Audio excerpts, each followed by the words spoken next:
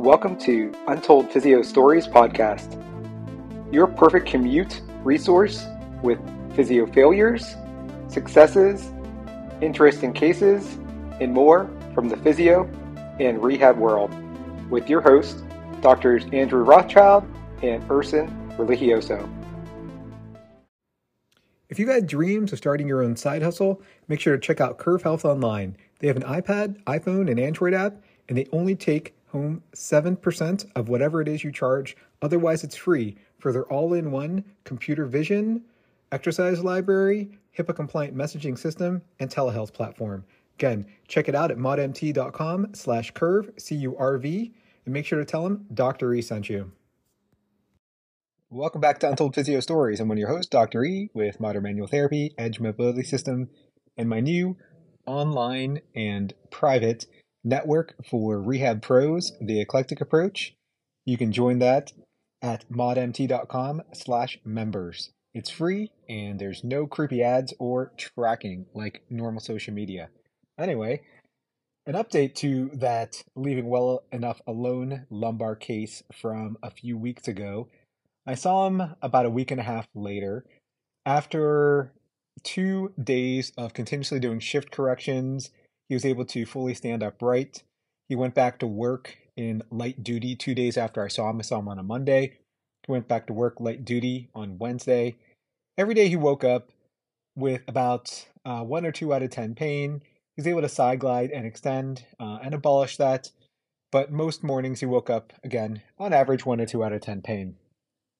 So I saw him the week after that, after about 5 straight days of doing that, still on light duty. And one of the more interesting things, I think, after checking his anterior tilt and side bending, flexion extension, pretty much all FN, a little bit of stiffness. But in the past, he's had marked asymmetry, which is why I think he had a history of shifting. Prior to that, he had been doing a lot of, last time, 2 years ago, a lot of unilateral kettlebell carries, super clams to fatigue.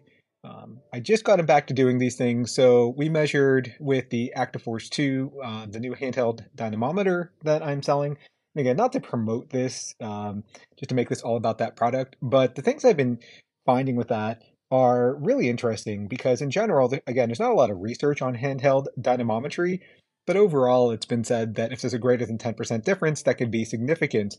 And I think, a lot of people especially who are strong, who do construction or who are athletes or something like that, you may not be able to necessarily tell the difference between whatever your subjective objective 4+ out of 5 to 5 out of 5 is. Like, what's the difference between testing super strong and almost unbreakable versus you can't break someone on one side and you can't break them on the other side, yet one side is clearly stronger. Are they both a 5? That's really not necessarily applicable.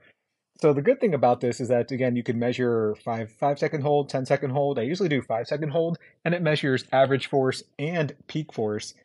So there was definitely significant asymmetries in his hip extension strength, his hip flexion strength, and particularly trunk rotation strength as well. So it's also been suggested in recent McKenzie literature that thoracic rotation asymmetries can potentially lead to ipsilateral shifts, which he had first. So when I checked this last time is actually when he flared up. So even though I didn't check his trunk rotation still, because he was doing pretty well, like a 1 out of 2 out of 10, at worst 0 out of 10 currently when I saw him, I did check his thoracic rotation strength. So if you imagine someone standing doing kind of like a Palloff press, so standing with both arms forward, hands interclasped, I just had him push his forearm to the left, forearm to the right. To the left, he was significantly limited when I checked him last time, but that's what flared up his low back and led to another hour and a half of me trying to get him, just feeling well enough to get off the table and out the door. But to the right, he had significantly stronger, probably like a 20% deficit in strength compared to the left. Left was 20% weaker. So, giving him this lateral chain stuff like I did last time, super clams to fatigue, again, progressing to single leg bridges to fatigue, then going to deadlifts eventually, and now something new to work on, isometric trunk rotation and standing, and again, eventually progressing to probably banded or cabled resisted trunk rotation. These are all things that I think, again, with someone with a significant history of years of lateral shifts prior to seeing me 2 years ago, and again, this guy is only in his late 20s, with addressing the lumbar loading and hip loading asymmetries, then I think we could hopefully prevent this. Another thing I noticed that I didn't get to check last time is that he also had significant hip flexion and internal rotation, according to the clinical practice patterns. So after doing some corkscrew with an edge mobility band to his right hip, which was significantly limited in flexion and IR, that turned to FN, or functional non-painful, or within normal limits.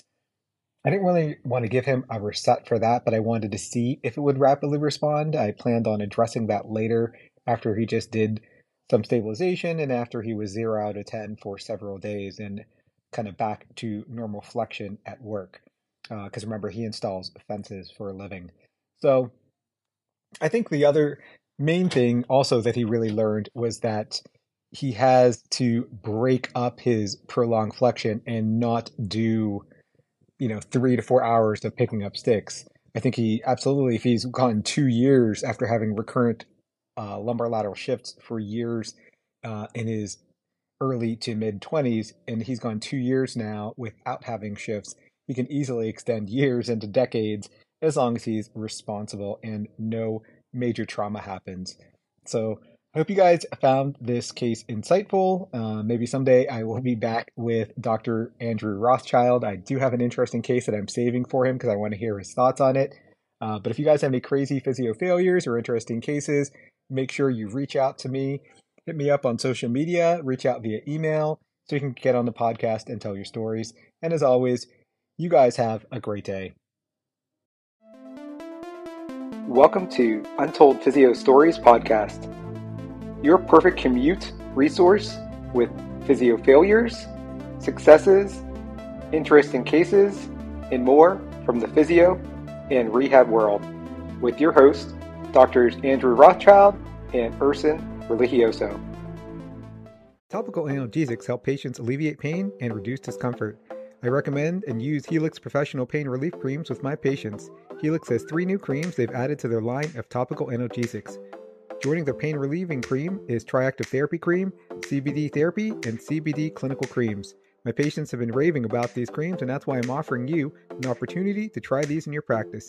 Email my exclusive promo code MMT2 to Helix at helix4pain.com to receive samples of these new professional pain relief creams and find a medical supply distributor near you.